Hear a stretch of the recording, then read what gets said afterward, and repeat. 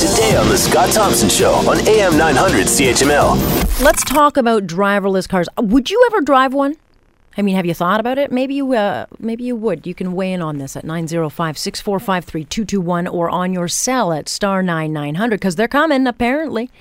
We're supposed to believe the hype that they will be coming to a market near you, although I happen to think that they're a ways off. But will they ever truly be driverless? And, you know, if you get into an accident, who gets in trouble? You or the car manufacturer? Well, according to a study done by Canada's largest law firm, the buck's going to stop with you. So in other words, as long as you have control of the car, you are going to be to blame when something goes wrong. And mark my words, the insurance companies will make sure that they are covered from every single angle on these things so that you will pay the price too if you're driving in one of these cars. Personally, I don't think I could ever get my head around a driverless car. I shoulder check when I'm a passenger, don't you? Like, you're driving with your sister, or your husband, or your wife, or whatever, and you're shoulder checking all the time. I'm always kind of shadow driving. It's just habit. So I'm not sure if I could ever just kick back, watch a movie, and put my feet up. I just don't know if I'd ever feel safe. And then you've got to think about all these, you know, the ethical implications. Like, what if a dog runs out in front of your car, your driverless car? Would you grab the wheel and try to avoid it or let the car make the decision for you? I don't know. Just seems like a world away. So we'll talk to Adam Woodfield about the realities of these things coming up. But let's bring in Joe Newberger, who's a lawyer. Good to have you, sir. Hello. Hi. So let's talk about the implications of the liability when these things come to market as, who's going to be to blame? Well, I think it's quite accurate to say that the person who's operating and is the owner of the vehicle will be the one who is ultimately responsible. And, you know, with new technologies come new risks. And as I heard in the intro to this, the insurance companies are going to make sure that they are protected and covered every which way. So regardless of whether the fault may lie ultimately with the technology of the car, it's still going to be the operator of the car who's going to be responsible. I think it opens up some interesting conversations, though, because, you know, if the manufacturers are going to market these things as driverless cars, they're going to have to be very careful in the way that they sell these cars in order to not put themselves on the hook, no?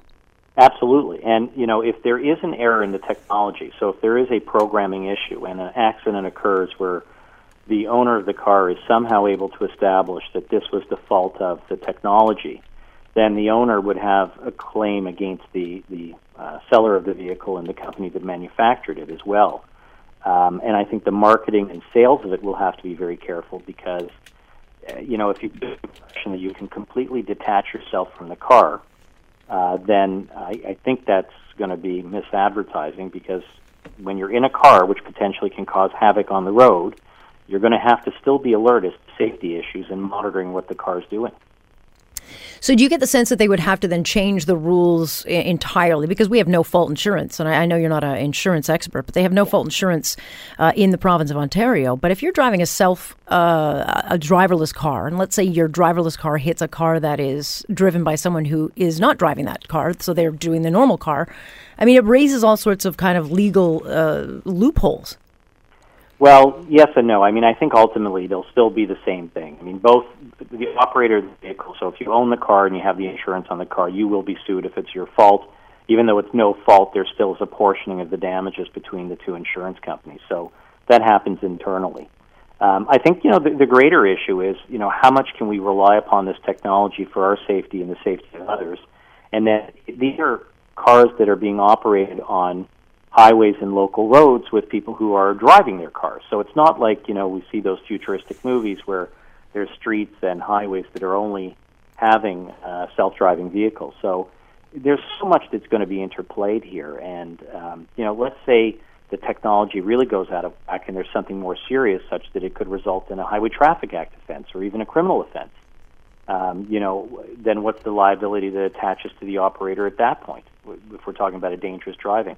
I think this raises very significant issues, and the technology itself, if in a very difficult situation for an accident, what safety precautions does it take to try and avoid an accident, or if can't avoid an accident, minimize damage and harm? very interesting issues, which I don't think we're really well equipped to handle just yet.